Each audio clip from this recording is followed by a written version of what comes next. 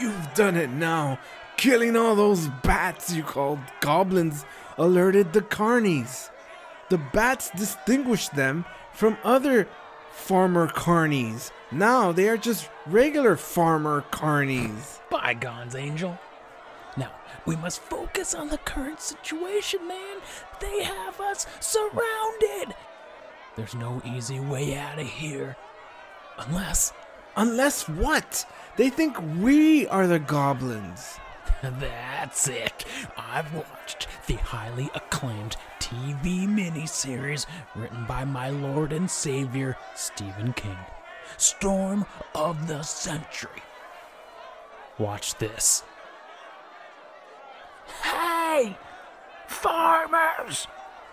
Give up one of your children and we won't do to you what we did to the bats!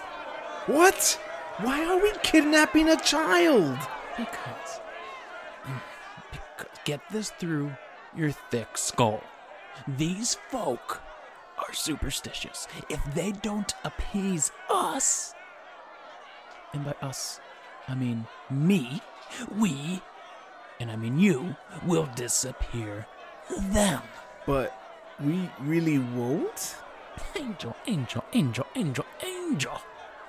It's the only way.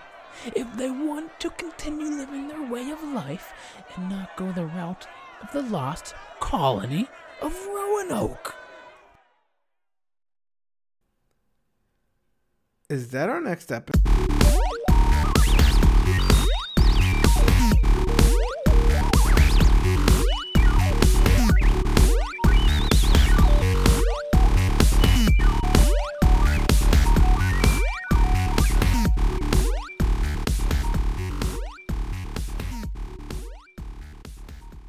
Hello and welcome to another episode of Cracking Cryptids and Curios. This is Matt once again, joined by Angel. Now, Angel, just something quick before we begin this episode.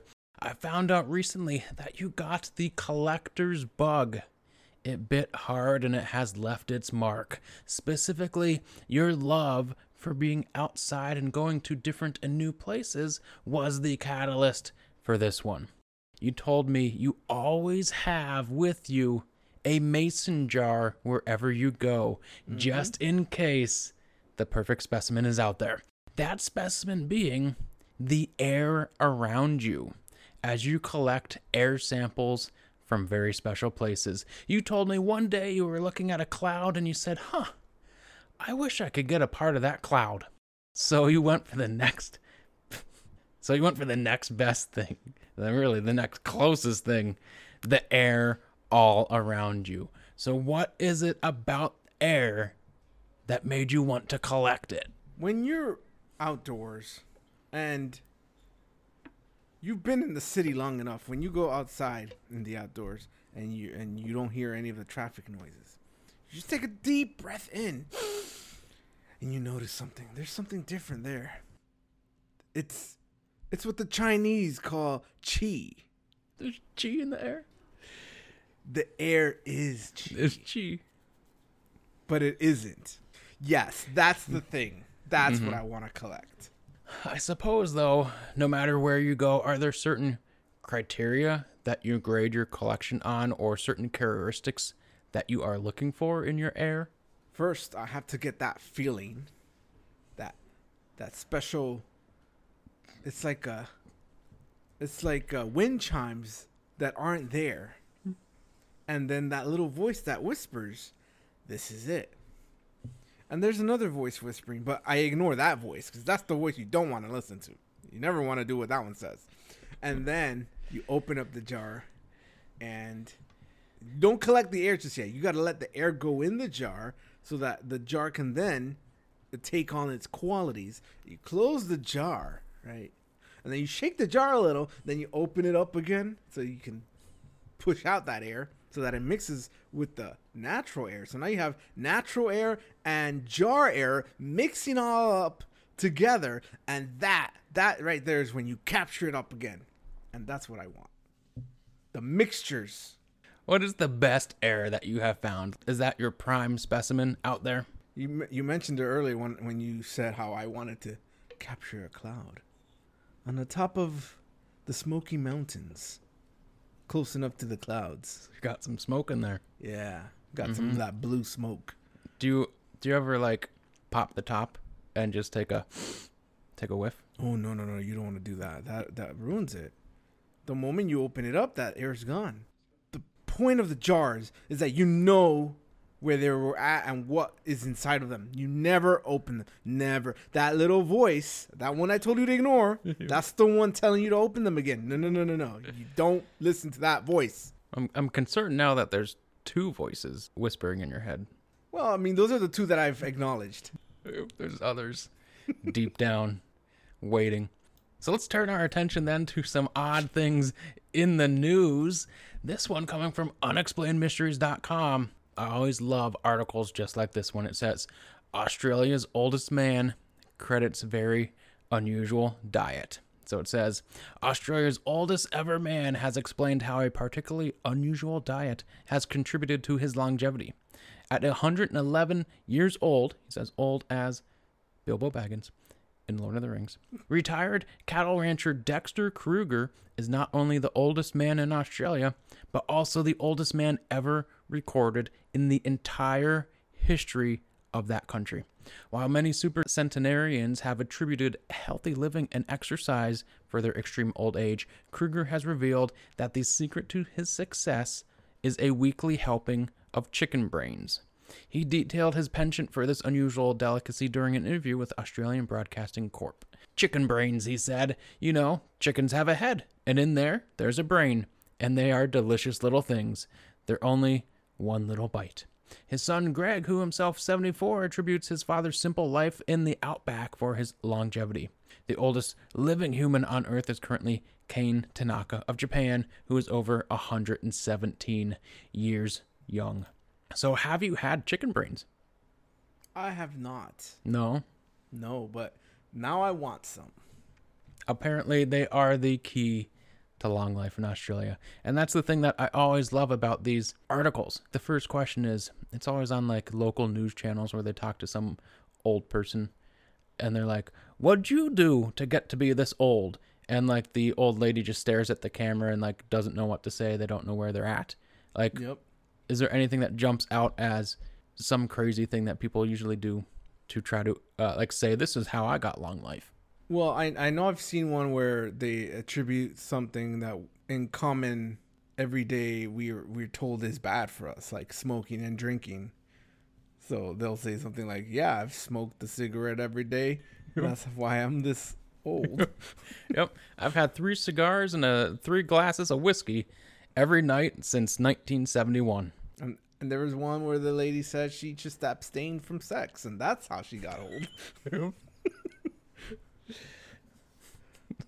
I mean, I don't know. Does it work? I mean, it worked for her. So if you were to be 113 years old and the local news channel accosts you and demands an interview because you're old, what wild claim would you tell them has kept you alive this long? I'll just go for the classic selling my soul. In 1942, in the trenches, I sold my soul to the devil. Yeah. Because, you know, they're not going to air that. So it gets you not to be on TV. Yeah. My favorite thing about these stories is I always look at the age and I think about that age.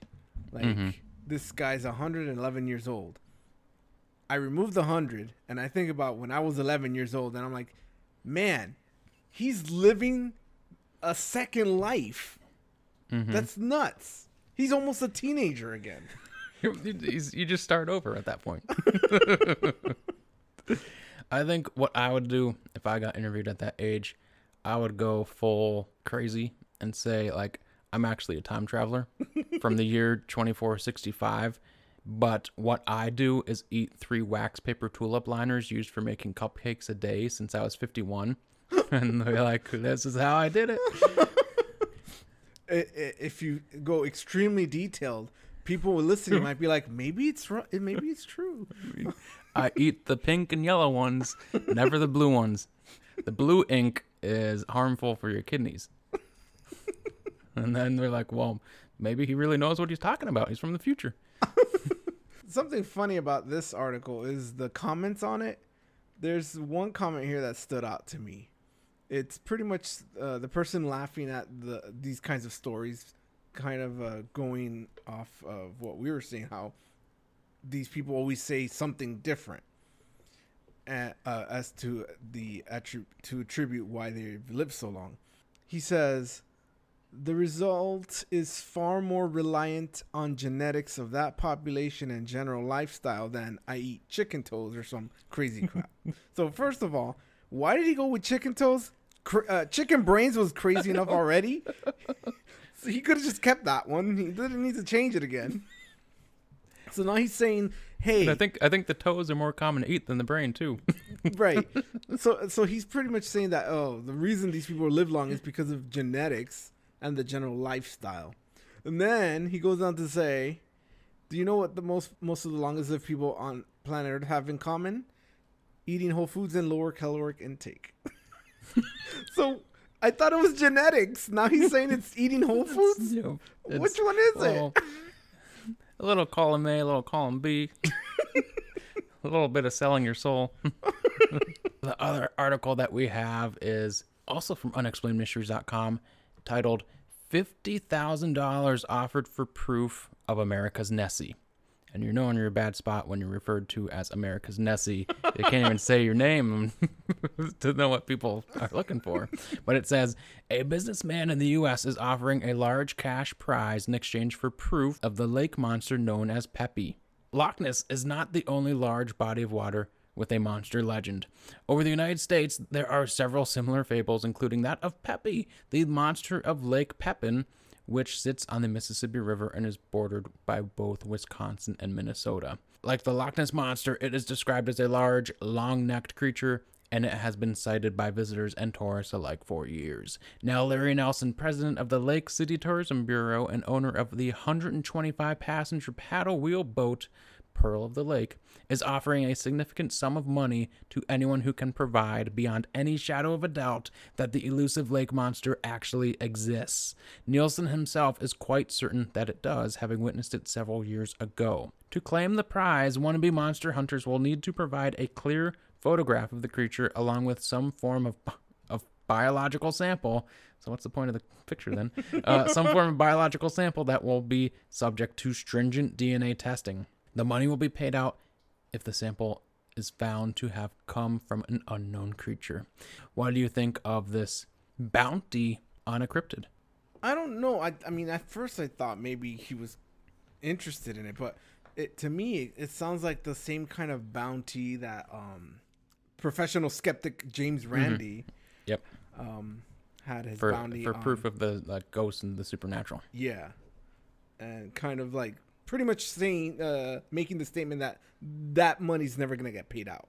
Mm-hmm. So I feel like maybe this is what people might interpret it that way. Another way to interpret it, he is the president of the Lake City Tourism Bureau. So if you're offering $50,000 to come start searching Lake Pepin, my God, I've lived in Wisconsin for I don't know how many years, and I've never even heard of Lake Pepin or Peppy, then it's something to try to get people out there. Maybe not the people that you want to, because they'll be doing invasive things trying to catch biological samples of creatures in the lake. Well, yeah. I mean, if he's tourism, maybe they'll start businesses cropping up to give the hunters tools and whatnot. You need a Peppy hunter, Peppy detector. It's like the Wolpertinger when I said that attractive women in Germany should start up their businesses to help escort men into the woods in hopes of finding a Wolpertinger, because they need the beautiful woman and the beautiful man together. Yep. So what do you think is the best way to find a water-based cryptid? We need to send the submarine down there and skilled swimmers that can hold their breath for long periods of time. So they have to just hold their breath. They can't get air tanks. No. See, the problem with the water cryptids is that nobody can live underwater. You need a creature that lives underwater to confirm something like this, because they can go anywhere, at least wherever the water pressure, whatever water pressure they can handle, and they can be able to report. There's nothing in this area. We need a whole damn sea lab under there. I've seen like an entire cartoon based on this. Need a sea lab. Yeah, nothing ever went wrong there. Nope. If you could put a $50,000 bounty on any cryptid, who would it be? Boy, any cryptid. I feel like it would be. Am I actually gonna pay out, or is this one of those where I'm like, I don't believe this thing exists? Let's say you pay out. Okay, so if I'm paying out, it's for one that I would truly believe existed, and one that would truly exist would be something more in the realm of reality. So it's not gonna be a Bigfoot, despite what everyone might think, because I don't think those things are possible, considering the whole whatever. There's no domesticated apes, is all I'm saying. Damn it, J. Michael. It would be probably the Tsuchinoko or the MDW. Yeah, Mongolian deathworm would be fun. But how many people die trying to find that? Well, that's on them. That's on them, really, right? They need to keep a journal so that we can read their stories. Chronicle. Well, now they can do like video journals and just upload it to some sort of cloud that you could then collect in your jar. Sometimes I mistake the air jars with the syphilis jars. God. And then a new voice starts whispering in your ears. So with those life-altering stories out of the way, let us turn our attention to our topic at hand, Angel. We've seen supposed military experiments, dancing plagues, murders, and even vampires. But now, Angel, we delve into the disappearance of an entire colony of people. 117 men, women, and children vanish with hardly a trace. And this ain't just any colony, Angel. This is the first official attempt by the English to establish a colony on North American soil. And they just plumb lost the damn people. This week, we are looking into the establishment and subsequent vanishing of the colony of Roanoke, which is just riddled with mystery. Referred to by some academics as the first American mystery, which makes no sense to me because they weren't American, they were English, and it wasn't the first mystery ever on North American soil. But what can you do besides say to those academics they're wrong? As our resident colonial expert, Angel, I need your opinion on this. Very few people know this about you, but you spent about 11 very long months with a colonial reenactment crew that specialized in the Age of Discovery ship life. Your crew, the Bald Eagles, focused on rigging and supplying caravels, which are small exploration ships. With your knowledge, Angel, what are the top 5 items someone needs when going to a new world to begin colonization? I'm glad you asked this because I am very well versed in this stuff. Like you said, 11 long months. So I saw you do your little hand gesture. Yeah, it's the Bald Eagles. Yep. So still in your lifeblood. Every night I dream of going back, living those days. Under the stars with the sails just flapping in the wind, collecting specimens in your jars. Yes. Well, some days I want to forget it, but anyway. So top 5 items when going to colonize a new world. The way you phrased that made it sound like Family Feud. The first one is a handsaw. I understand that. Yeah. Sounds reasonable. Got to make some quick fixes to repair the boat. And you never know when you need to amputate a limb. Yep. Scurvy is very dangerous, and just end it by cutting off limbs. Yeah. And I'm glad you said that because the second item is lots and lots of limes. Oh, I was going to say oranges. No oranges. Limes. Just limes. Third item is a healthy sense of superiority.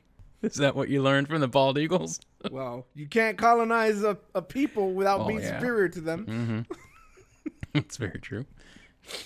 In the defense of the colonizers, they didn't see them as humans. So Well, that solves that problem. number 4, you need a stowaway because it avoids lapses of boredom. You can just go around chasing the stowaway. Yep. And in very like Scooby-Doo fashion, like people running through doors after each other. they go through the door and then they show up in the other end. It's wacky. Yep. Then scenarios. you catch them, then you argue about throwing them overboard or joining the crew, but then they have some sort of like magical map that they found. So that's fun. Yeah, treasure. We tried to do that once, but yeah, didn't work out. And the final one, which you once again hit upon, and also the title of an essay that I found on Bartleby, but I don't know who the author is because they don't list the author, so I don't know what's going on there, Bartleby. But the title is Colonization Through Power and Knowledge. The use of dehumanization as a tool for colonization. It's like I know what I'm talking about. Yep. Just dehumanize them all. Yep. So that is some great insight, Angel. And apparently some of that insight that the English in the 1500s did not have, because this is, how should I say, a shit show. So one thing that they did have, though, at that time were some tools to help catch the trade winds and make that voyage as easy as possible. So in your expert opinion, was the astrolabe, which helps determine your latitude, or magnetic compass more important on your time with the bald eagles? This is based off my time of the Bald Eagles, based on the days that we were bored and we didn't have a stowaway. I was reading Gabriel Garcia Marquez's 100 Years of Solitude. Damn good book. And he's trading with the gypsies. And I think they try to trade with him a magnetic compass. And they're like, no, we don't need this. So clearly that's not important. And the man, what's his name? Buendia, has an astrolabe. So clearly that's the correct answer. I'm afraid that is incorrect. It was option C, Cotton Eye Joe's razor, the axiom that states, for colonizers to have gone to America with the intention of making the first English colony in America, they must therefore have gone somewhere. I think that's how it goes. So open up your Bald Eagles Ye Old Book of Sea Dogs, Angel, and get your costume checklist ready, because we are actually traveling back into time to the year 1585. Do you have your knitted wool Monmouth cap on? Yes. Do you have your fancy lad Elizabethan cartwheel ruff collar? Yes. And your wide-kneed breeches? Yup. Anything else you need? A pocket watch with a nude woman graphic. You're missing one thing here. You got a big old ruffle collar on. You're not wearing a shirt. You just got a hat, a collar, and some breeches, and apparently a pocket watch now. It's how we did. It's how we did it on the Bald Eagles. Go. I'm glad you came home. So let us sail to solve this mystery once and for all. Are you ready? Is water wet? God damn it. The story goes that nice little Queen Elizabeth I tasked the perfectly groomed, devil-bearded Walter Raleigh to establish the first permanent English colony in North America. With that, I am pleased to announce our newest segment, Angel. Are you ready for this one? Sure. Angel's Charter Talk Corner. In 1584, Queen Elizabeth granted Walter Raleigh a royal charter authorizing him to explore, colonize, and rule any remote, heathen, and barbarous lands, counties, and territories not actually possessed of any Christian prince or inhabited by Christian people, in return for 1/5 of all the gold and silver that might be mined there. It gave him, Angel, 7 years to establish a colony in North America. Why was this charter better than the one Queen Elizabeth gave Sir Humphrey Gilbert 6 years earlier in 1578? It was written in pea ink, like green peas. I thought you meant like urine ink. No, that's stupid. Urine ink. And, it is. and blood. Well, that's Angel's Charter Talk Corner. It was that was just a great first episode. Here's a Raleigh fact for you, though. As early as 1845, Shakespearean scholars believed Walter Raleigh was actually Shakespeare. So do what you want with that information. Oh, I will. You will. So here is the quick and dirty lead up to the lost colony of Roanoke. Raleigh sends 2 Deuters to explore the New World in April of 1584. By mid-July of that year, they were in the vicinity of what is today the Outer Banks of North Carolina.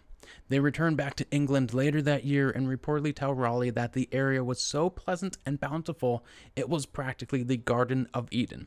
Or, at least that is what Raleigh reported to get more money and people to go there now. So put yourself in Raleigh's shoes, Angel. You just got done writing some of your best work under your pen name William Shakespeare, and your 2 exploration duders return and tell you they found this strategic place with nice natives on an island. How do you sell this place to people so they volunteer and give up pretty much everything that they have going on in their lives and move across the Atlantic Ocean? I'm Shakespeare. I'm thinking of stories such as The Tempest and Oh, God. A Midsummer Night's Dream. And I just evoke imagery from those tales to the people I'm recruiting. Tempest, they crash. Such as the magical nymphs that will live on this island, and sure, there's crashing, but that's the hero's journey, if you will. He coined it, by the way, not Campbell. Walter Raleigh. Yeah, he did it. He did everything. He did it all. God, Walter Raleigh was just doing so much damn stuff. I'm impressed. Raleigh sells it so well, Queen Elizabeth frickin' knights him and makes him the governor of Virginia. So who do you recruit to start your first colony in a New World, Angel? Like, is there a specific type of person, and how many would you want to go there? I definitely want the brutish type, the ones that don't ask too many questions. You know, it's how it's how I was able to sell them on the idea. Are there gonna be women there? Sure. Well, we'll do it. I don't know what kind of accent that is, but I know they had different accents back then. Is that the Bald Eagles accent that you talk on the ship? See, we're well aware that the English did not sound like the English do now. Mm-hmm. So we made up our own accents. So Raleigh sends around 600 men, mainly soldiers. So you were on the right path there, right? Mm-hmm. To start this colony, and around 300 of them were intended to actually remain there. He appointed a man named Ralph Lane, the governor of the colony, and away they go. And almost immediately, the, dare I say, cursed voyage begins. One of the 7 ships almost sinks immediately. They then, after a long journey, they stop in Puerto Rico for repairs, and then they arrive 3 months later after setting sail. So bad planning led to some of the larger ships not even being able to reach the island due to the sounds around it. So that's generally the area where a river meets the ocean water and the water becomes like deceptively shallow. So surrounding Roanoke Island is a major sound. So this left them to then anchor in more dangerous waters. Their biggest ship then is destroyed in a storm because of this, and they lose almost all their food and supplies. At that point, do you go, oh shit, Angel? Like, how do you recover from something like this? You just keep marching on. I mean, this is exactly what Raleigh told us. There's going to be hardships, but once we overcome, manifest destiny and all, he also came up with that. If we survive this, we will be rewarded with all the riches of the land. Mm-hmm. It'll be like Caliban in the Tempest, right? Exactly like Caliban. Yep. You're just a freak living on an island. So, with the dwindled supplies of the planned 300 that were supposed to stay behind, only 100 could at that point. They start building a fort on the north side of Roanoke Island, and then it gets worse. They pretty much can't grow any food, and then have to therefore rely heavily on the natives. But they then unintentionally start killing the natives who are helping them with smallpox. Just a little tiny thing like smallpox. This makes the natives, mainly the Algonquins, understandably pissed off. They're just getting killed off because these dudes are talking to them. Most of the men of Raleigh's men joined simply to find gold and silver. And when they didn't immediately do so, they pretty much thought, well, this whole shit is pointless. Relations continued then to deteriorate with the natives, morale dropped, and then it led eventually to an incident of a supposedly stolen silver cup where the English burnt down an entire native village and their crops so as not to appear weak when the natives couldn't produce the silver cup that they did not steal. So does that sound like a proper response? Not only does it sound like a proper response, but I think it sounds like this colony never disappeared. They procreated and passed their genes down to the people of Van Meter and Hopkinsville because they responded the exact same way when some creature shows up. Instant destruction of it. English explorer Sir Francis Drake then arrives at the most opportune time with slaves and supplies that were actually being brought to the colony to help them. When he hears of the absolute horrible time that the colonists were having, he was like, dang, here's one of my ships and about 4 months of supplies. Then a freaking hurricane hits and drags the boat that Drake gave them out into the ocean where it is just lost. They cannot recover it. At that point, Governor Lane is like, well, this shit sucks. Time to go. And they just abandon the freaking colony. Days later, a supply ship arrives to aid the colony, and they're like, what the hell is going on here? Where are they? Where are these people we just spent 3 months trying to get here for? 14 days later, a relief fleet arrives with a year's worth of supplies and about 400 more people. And then they're like, where the hell are these people to? Everyone's confused where the hell anyone is. After that, a whopping 15 men are left behind to maintain the fort, and everyone else just goes back to England. They're like, well, there's nothing to do here. Everybody's gone. You're one of those 15 men, Angel. What is going through your mind? So let me get this straight. The colony already disappeared. Other people show up, and then 15 of those people stay behind. Yep. Yeah, they show up because they were scheduled to arrive there, but Governor Lane was a poor governor and just abandoned the colony with everybody because life was too hard. And then they left with Sir Francis Drake, and nobody knew. Poor Sir Francis Drake. He started at the bottom, and now he's there. Still at the bottom. That's a Drake joke. Oh my God. I'm one of those 15 men left behind. I figure, hey, one man's trash is another one's treasure. That's how it goes. Yeah. So they left this beautiful colony behind. I'll take it. I'm sure there's gold. They're like, damn, boys, this is going to be fun. Just 14 of my best bros. We're going to be staying in this fort on this island. It's nice here. Everyone's gone. Sounds like paradise. It does. I mean, perfect paradise. Well, one other thing that I didn't mention that you might find interesting, Angel, based on our previous episodes, that Governor Lane and his men got word of the natives having access to a large amount of copper. And they're like, where the hell are they getting this copper? Where are they getting this copper? We got to find it. They could never discover where all the copper was coming from. And then it made them more pissed off and angry at the natives. They have a pact with the Water Panthers. God, don't they know anything? It all goes back to the Water Panthers. So at this point, Walter Raleigh is like, well, that went great. Let's try it again. So by now, it was 1587, and he puts watercolorist and all-around gentleman artist John White at the helm as his new governor. This time, he's like, Roanoke sucks. We're going with the city of Raleigh. Oh my God. Learning from his mistakes, he now knows that Roanoke is garbage. White and about 115 other people intended to head to the Chesapeake Bay to try for round number 2.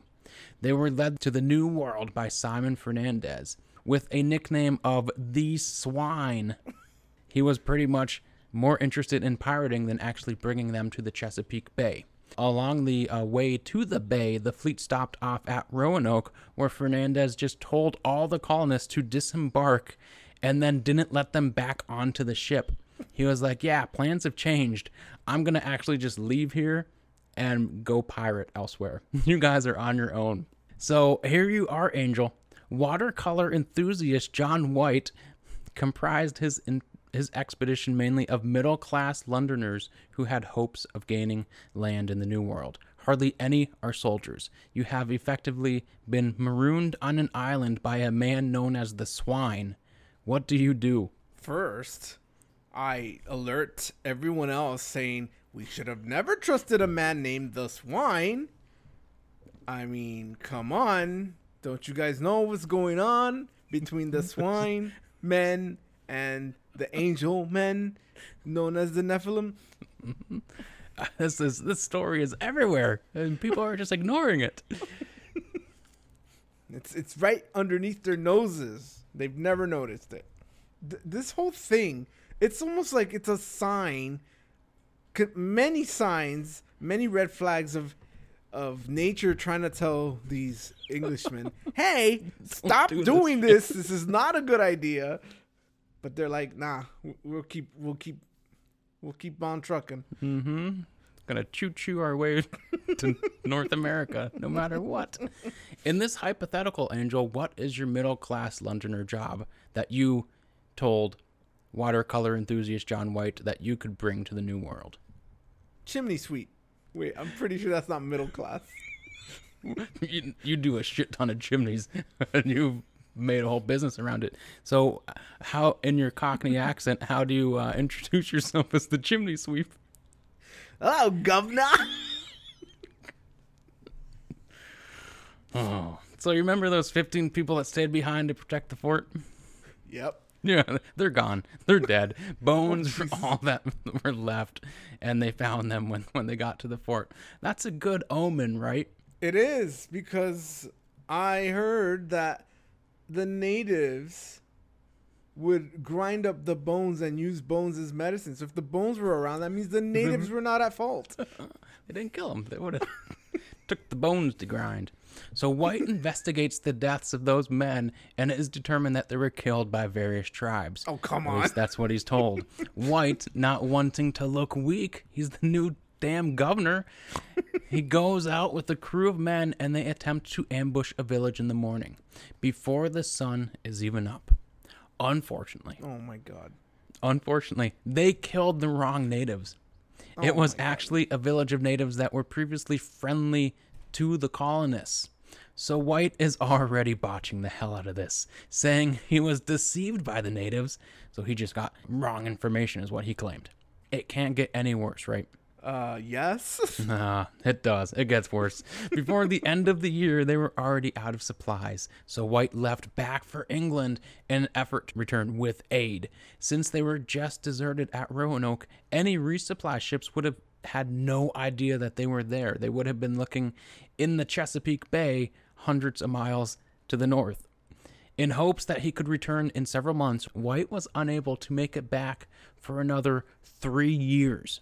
2 weeks before returning to England, Queen Elizabeth ordered all ships to remain on English shores due to the frickin' Spanish Armada coming to England, and at that point, the Anglo-Spanish War delayed his return. He was eventually granted a waiver in 1588 to attempt a return, but that was quickly squashed by a storm which kept them in port. Attempt number 2 resulted in White being attacked by French pirates 2 weeks after leaving. Nearly 25 crew members died, all of their supplies were stolen, and John White got shot in the butt cheek. Upon returning to England, he was then not given permission to try again until 2 years later, as Elizabeth was now focusing on making her own counter-armada to attack the Spanish. Is John White just destined to not return back to this colony, Angel? I think nobody was destined to go to this colony. It was cursed from the start. It was the Tempest. It was more The Tempest and less Midsummer Night's Dream. With a mix of Taming of the Shrew. So, White is finally able to make the journey back and arrives in August of 1590. While anchored at nearby Croatoan Island, the ship's crew sighted plumes of smoke coming from Roanoke Island. The next morning, they see a different column of smoke, but investigation yielded nothing. They then spent 2 days trying to cross the sound to the island with what was said to be considerable difficulty and loss of life.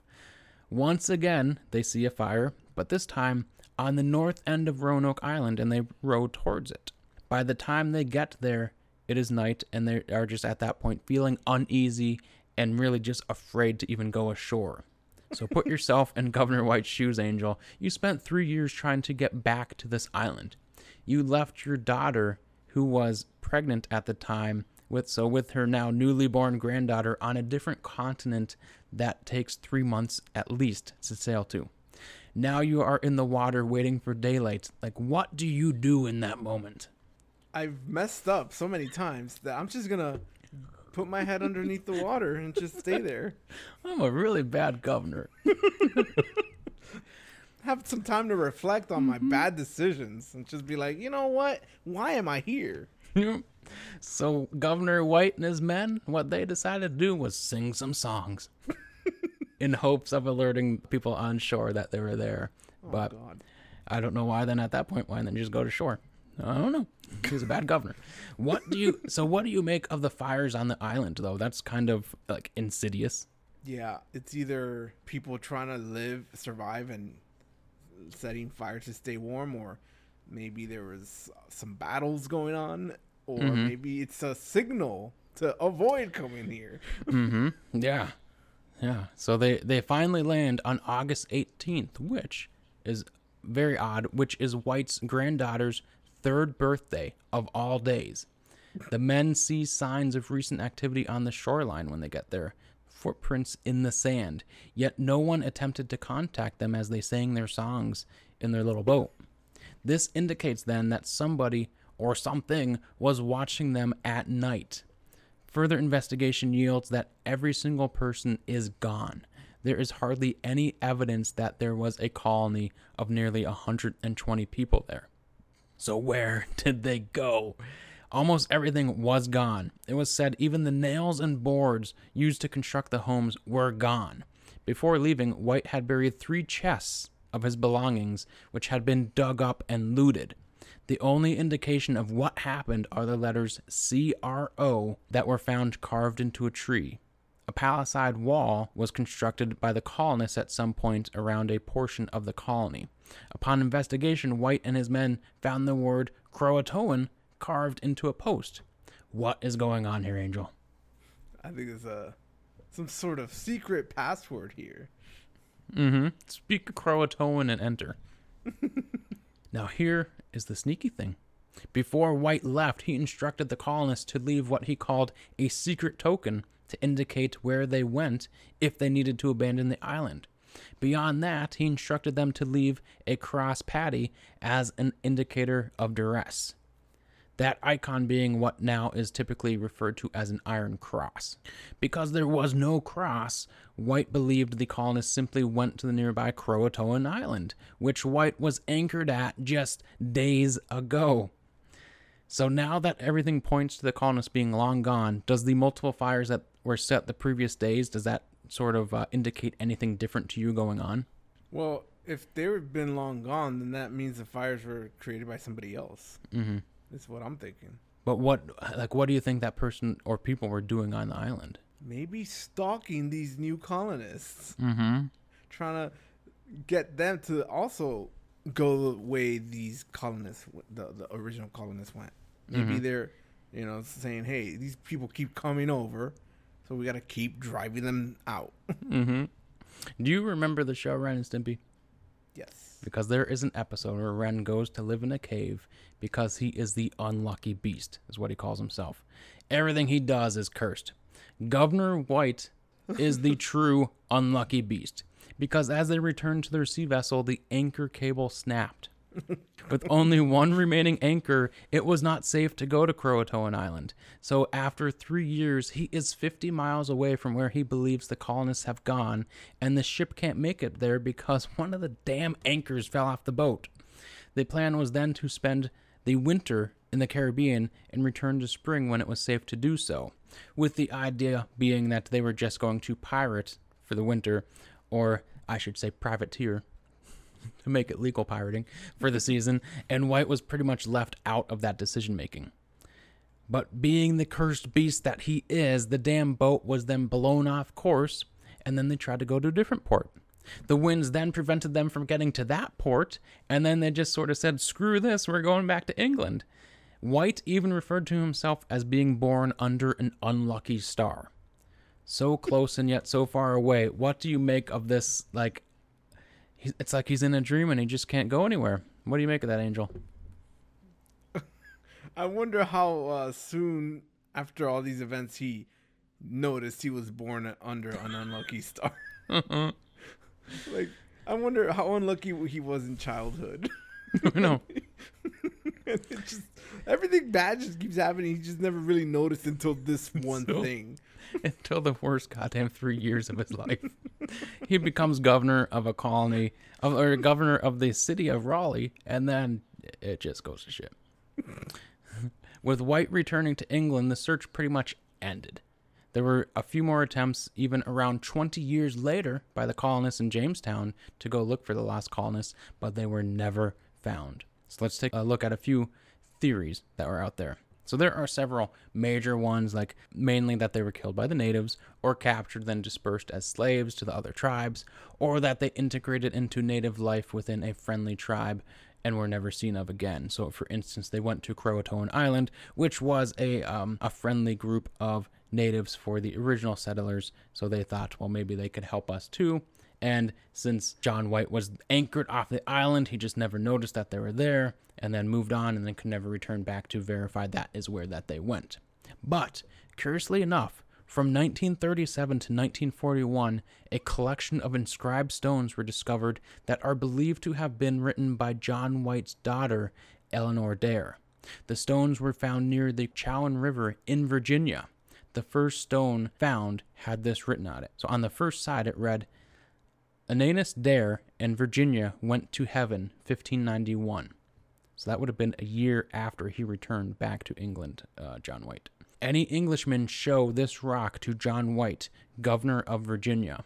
The other side read, Father, soon after you go for England, we came here.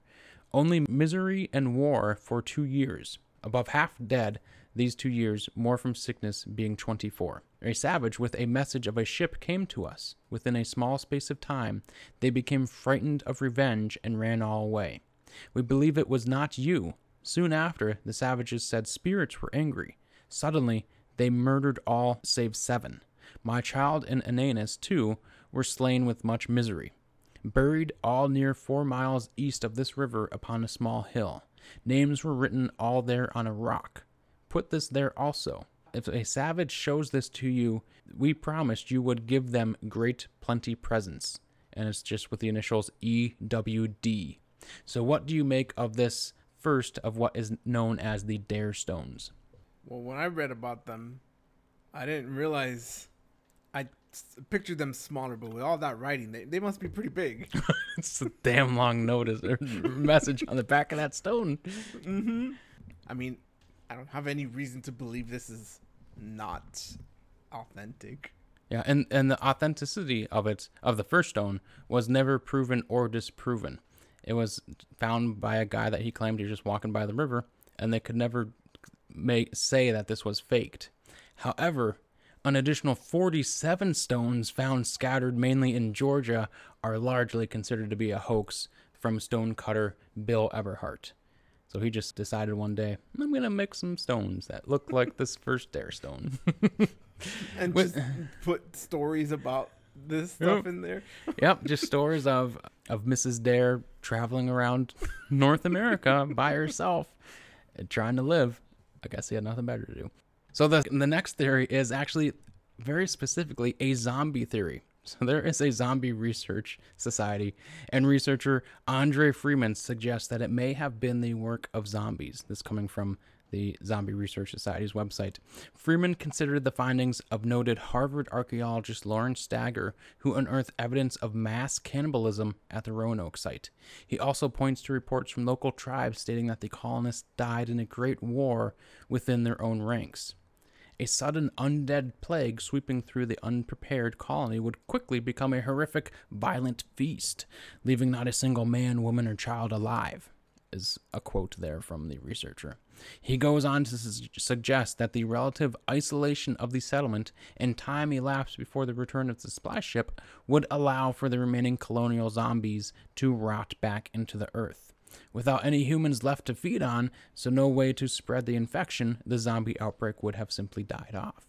If Freeman is correct, there could be something sinister still in the ground on Roanoke Island, waiting to be released into a modern population that is more advanced, more connected, but just as unprepared as ever.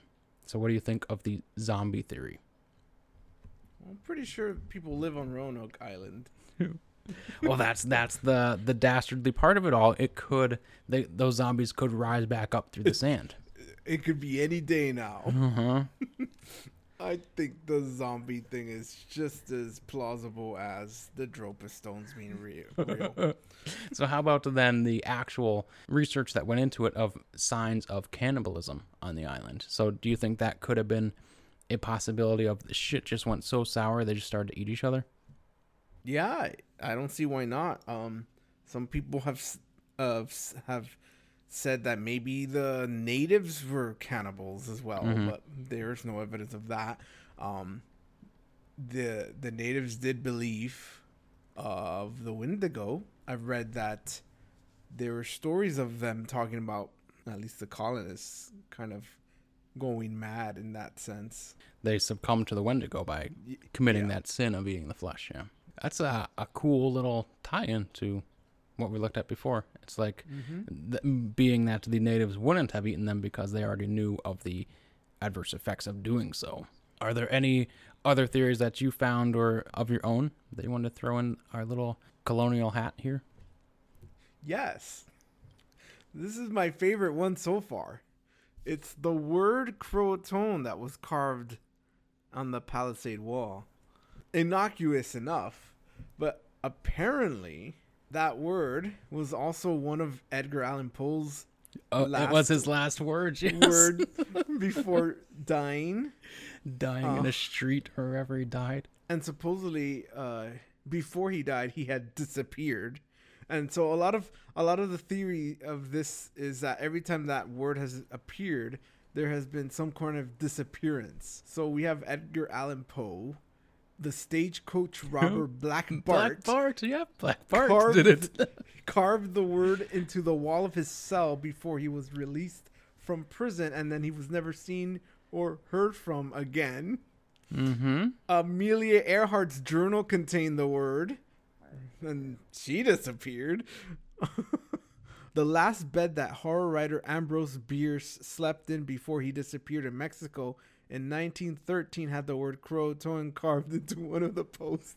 Croatoan was written on the last page of the logbook of the ship Carol A. Deering when it crashed on Cape Hatteras near Croatoan Island. The ship was missing its entire crew. So, yeah, it seems like that word has some sort of magic ability to whisk you away, which goes back to what I said of that word being some sort of password. Password in a goddamn alternate dimension. Like, why is this word popping up over and over and over again in history? You know, I wouldn't be surprised if they found Croatoan somewhere on that Philadelphia experiment ship. Oh, no. It was the word that they knew would help them travel. Some poor engineers like, you know what? I'm gonna just carve Croatoan in here. It won't do anything. And then bam, he melds into the damn floor. And then that dude and his brother have to hop off during the time jump, and he goes 600 years into the future. Yep. And then like back to Mars in 10,000 BC and harvest dark energy. I mean, all because some dude wrote Croatoan onto the whole of the ship. Damn it. It's the Edgar Allan Poe one was very specifically like weird to me for some reason. Can you imagine that being on like your last words, whispering Croatoan? then you die. He was supposedly delirious, and he's like saying random words, and the last word is Croatoan. Like, what? God damn. Yeah, I think he, from what I remember, he had like wounds that looked like he had been beaten in the head too. So he probably wasn't doing too well in his own mental facilities. But maybe the Croatoan Indians killed him. It was his warning that they're coming back. but their only target was Edgar Allan Poe. Yep. So let's jump right on into the rubric of power. Get me off this ride edition. How would you rank the in their shoes moment of how scary it would be to go through this vanishing of a colony? Well, I thought about this from the multiple points of view. Like the first group disappeared, and then it wasn't until like the third group or the fourth group that they were seeing the signs of civilization, and then they're like kind of freaked out. They didn't even go search for it. They didn't get offshore when they were on the boats. So I guess at that point they were scared. But overall, I don't think it was scary. I think in a survival situation, whatever's happening, if you just needed to survive, you don't got time to be scared. You just got to do what you got to do to get things going. If it's as they say that they just moved on to somewhere else, then that's not scary at all. No, yeah. And with Governor White just having bad luck all around, he couldn't go to the island to see if they were there, and he just said, let's just go back to England. Screw this. Yep. And then he never got another chance to get back there. So he's like, well, this sucks. I guess I'm not governor anymore. Governor for a day or something. Of 3 years of a city here I even saw. I ranked it a 1. The scary part here is going to a brand new continent in your own context of understanding, trying to live there. That would be scary as shit. But like, these people signed on with a gentleman artist as their governor, expecting them to start new lives in a new world. I don't know why you would necessarily do that. Well, it's interesting because it's like they're being directed by a bunch of humanities people. You got Shakespeare sending them all off onto this mission to begin with, and the first governor's a watercolor enthusiast. And you got the swine bringing you out there. The swine, and then marooning you. I mean, from the start, this is a bad decision. I mean, my God. The first people couldn't do it, and now a bunch of middle-class Londoners will be like, yeah, we can do it. Let's go. So I ended up falling on a 2.75. Life at that time, my understanding, was just scary all the time. You never knew when you're going to die, so might as well go to New World. How about the believability? Is it too outlandish? Not at all. I mean, it happened. Yeah, it's another one of these that it happened. What happened or why it happened is the thing we don't know. But the theories, the believability of the theories are what, I don't think there are zombies. That's silly. I don't think anything supernatural happened besides going through the portal when you say the word. That's a given. It happens. Yeah. So yeah, I think the most plausible is, they probably integrated with the native life.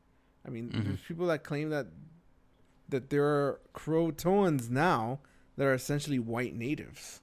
Yeah, believability is a 4. Same exact thoughts here. I gave it a 4. I mean, it happened. It sucked. The sheer bad fortunes that Governor White had trying to like navigate on these boats. I can only imagine the frustration of like, you're trying to get back, you can't. The Queen says no, you can't do it. You eventually get a waiver. 2 weeks later, you get accosted by pirates and you get shot in the ass. I mean, you're just trying to get back to your people. Then your anchor breaks.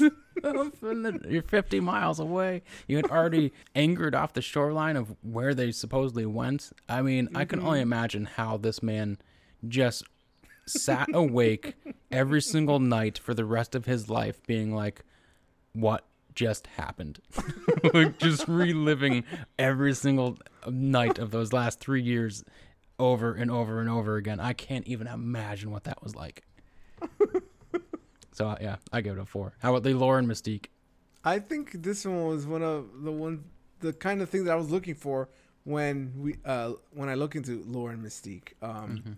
An event happened, and there are multiple theories about it, and nobody can agree on anything. And I like that they get more and more outlandish. Like, oh, the people just moved on. The people just integrated with the natives. The people were cannibalized. No, the people cannibalized themselves. No, the people were zombies. No, the people were whisked away because of the magical word. It just keeps getting more and more. And I'm like, yes, this is what I live for. I saw one specifically based on the entire idea that they were abducted by aliens. Of course. You can't forget the aliens. I'm surprised there wasn't one that owls killed them. And I mean, if you include the stories that have been written about the colony, then that expands it even more. I gave it a 3. Other ones, like other sort of theories that added on to that there were some stories from the natives about a devil or creature in the woods who would possess people. Was sort of an idea that maybe the natives had, that these people got possessed and could have maybe led to some sort of cannibalistic urges, like I mentioned before. Another one was that there is an idea that some sort of entity that had the power to turn the colonists into trees, and that they were just like grounded into the island itself as of Roanoke and became a part of the island as trees, was another belief among the natives. There's also a belief that they used the one remaining boat that was left behind with them to go up to the coast of Maine, where there are English fishers who could possibly have helped, but their boat just never made it. Or like with the Dare Stones, that some of them made it to the Chesapeake Bay and went off to some other land to survive and eventually just die. There was just so much going on with it. And then Edgar Allan Poe getting involved with his last words. That's ever crazy. Yeah, once I got to the Edgar Allan Poe part, I was like, oh my God, there's too much going on now. Leave it to Edgar Allan Poe to have that as one of his last words. I landed on a 3 for Lore and Mystique. So how about danger? I think of these kinds of things. You mentioned this a lot. Like back then, life was always scary. Just sucked. Life sucked. Yeah, we talked about this in previous life episodes. sucks and then you die. Yeah, that's where the saying came from. Like, they weren't living like we live now. Mm-hmm. But yeah, it's like the amount of danger of doing any of the things they did. The fact that they just kept coming after all these things would go bad, go wrong, and they just kept, I wonder how many people in this day and age would give up the moment something they're doing kind of the same thing, and then like their ship just breaks. Do they just give up, or do they push on through? Yeah, the nearest equivalent of what happened here for this day and age now would be going to Mars and then being like, well, this sucks, let's just get out of here. Like that. It's not gonna happen. Like you gotta stay there. It's gonna be months before aid returns to help you. Sir Francis Drake isn't gonna show up on Mars and just save everybody. Yeah, I think because this level of danger existed on the base level, I think with the addition of traveling to trying to establish this colony, I think it brings it up that level just slightly, and I gave it a 2.75. Yeah, I was very similar here. I was like that. I'm not sure so much it was danger or just like ineptitude and unluckiness. And then like all these boats relying on wind, like you can't get to the damn port because the winds are blowing the wrong way. And then you're like, well, screw this. Now we have to go back to England because we don't have enough supplies to try to get to this port. Or if we don't go back to England now, we're just all going to die. Like, it's just so, I can't even imagine being in that situation of like the insanity of just trying to get from England down the coast towards France, then down from there to take the trade winds to the Caribbean islands, and then going back up the coast of the east coast of North America just to get to this damn island, and then you get plopped there by the swine when you're supposed to be going to the Chesapeake Bay, which is much nicer. Oh my God. It was just like a sort of, well, life was just dangerous at the time there anyway. So I ended up landing on a 2. And then finally, the impact on popular culture. I mentioned this to you earlier about how the Roanoke thing, the whole colony thing, to me, is one of those things that I think is up there with like Bigfoot and Nessie, where people probably have heard about it. Mm-hmm. And I know I've heard about it all my life, through various media, and I'm pretty sure, I don't know if this is a made up memory of mine or not, but I'm pretty sure one of my elementary teachers taught us specifically about this lost colony, and that's all I remember is the lost colony thing. Yep, it's usually followed by the first white English woman born in North America was Virginia Dare. And it's like, oh yeah, Virginia Dare. Amazing. You were just born in a new place. Like, it's not some grand accomplishment. Yeah. I also know that there were some things that were inspired by these events. Paul Green wrote a play called The Lost Colony. I'm not familiar with that, but Franklin D. Roosevelt attended it. I think it started in 1937 and it continues today. It's like the longest produced play in America. Franklin D. Roosevelt attended the play on Virginia Dare's 350th birthday. So want to learn something not fun about Virginia Dare? Sure. There is a academic that basically no one cared about Virginia Dare at all until about I think it was the mid to late 1800s, when a guy was like, ooh, I could use this name. And then she started to be used as like this focal point for white nationalism. Okay. So like this idea of we got to put all this effort behind the first white person born in America. And she was like putting coins and stuff like that.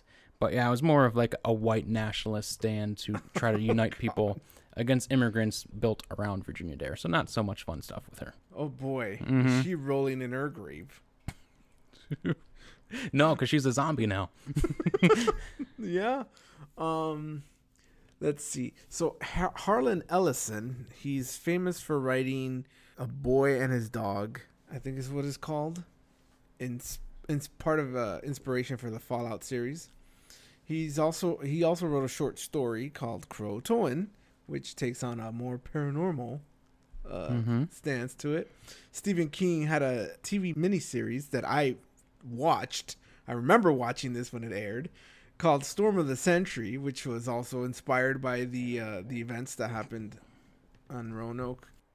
Was it any good? It was interesting. I mean, it was 90s acting, but I think it was not bad. It was gripping, as they say. I've been gripped by Stephen King. Apparently there's an episode on it on Supernatural as well. This is interesting. A Batman Spawn graphic novel. Of all crossovers. Dealing with Croatoan. Yeah, it states that Croatoan was the name of a powerful demon who, in the 20th century, attempts to sacrifice the entirety of Gotham City to Satan. So maybe Croatoan is the password to get whisked away to another dimension. That dimension being hell. Yep, Satan dimension. There's a novel came out 2015, The Last American Vampire. Colonists were the victims of a vampire. There's a American Horror Story episode based on it. I think there's a whole season. A whole season? Yeah. Possibly. I watched the first season, and then when I started watching the first 2 episodes of the second season, I was like, yeah, I'm over this. Oh. I like the second season. I couldn't. I like the first one was okay, and then after that I was like, no, I wanted it to be the same. But yeah, so there's a lot of stuff.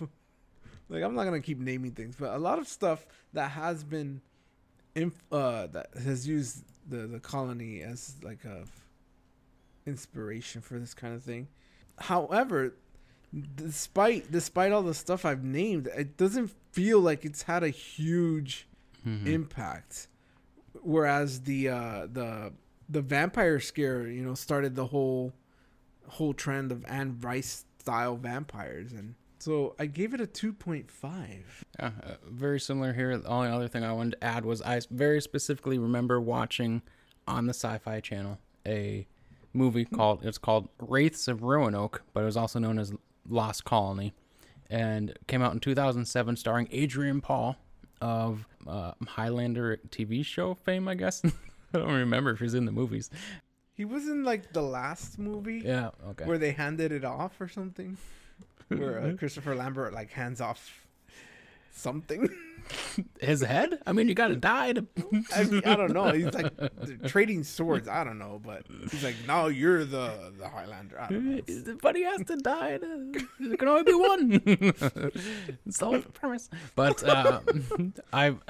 it's been so long since I saw this movie. I very much don't remember any of it. When I was reading about it, I was like, I don't remember this. I thought there were gargoyles involved, but it was ghosts. I feel like it would be a better movie if it was gargoyles. But yeah, and so hey, Sci-Fi Original. It was a 95-minute movie. They did something. So I ended up landing on a 2.75 for Impact on Culture. What does your score add up to? My score adds up to a 13.25. I was at a 14.5. Wow. This score ends up going to a 13.875. Wow. Yeah, a very interesting topic. I think my favorite part of all of it, beyond just like the wild theories that are out there, is just like the insane bad luck that just surrounded all of it from the very get-go of trying to establish a colony in America. Like, the guy got shot in the ass by French pirates. Those Frenchmen. So before we disappear off into the ether, just like to remind all of you curiosities out there that we are on Twitter at Cracking Curios. And perhaps you all have questions you might want to ask of us. And you can include your hashtag cryptids and maybe hashtag Croatoan as well. See, maybe you'll get whisked away somewhere. Maybe they'll get whisked away and meet with at Dan Aykroyd. I'm not saying it's going to happen. I'm just saying it could happen. Possibility. If he's not filming Vampire Busters. We're also on Instagram. You keep mentioning that movie and I keep getting surprised about it. At Dan Aykroyd, please make Vampire Busters. Release the Vampire Busters cut. And you can also follow us on Instagram at Cracking Cryptids. You can also send us an email, crackingcryptidsandcurios@gmail.com. If you're not subscribed to us through some podcast streaming platform, what are you waiting for? We're on Amazon, Stitcher, Audible, Spotify, Google iHeartRadio, and Apple iTunes. I'm sure there's more that you can find us on. I would like to say that we talked about Demi Lovato last time, and it wasn't until after we recorded that they came out as non-binary, and we may have referred to them as she or her, but we have corrected this now. I have a little signing off present for our curiosities out there.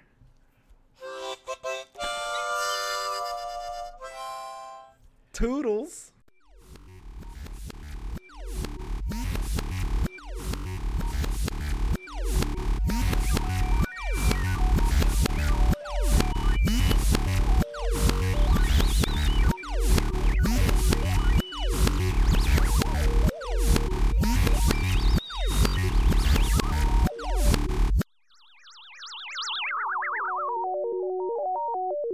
This has been an I Am Actually Traveling Back into Time production. Can do a wowie countdown. On clap, say wowie. 3, 2, 1. Wowie. Wowee. Wowie. Wow. E. A lot of wows coming from my side. Wow. Think I know where the wowies came from.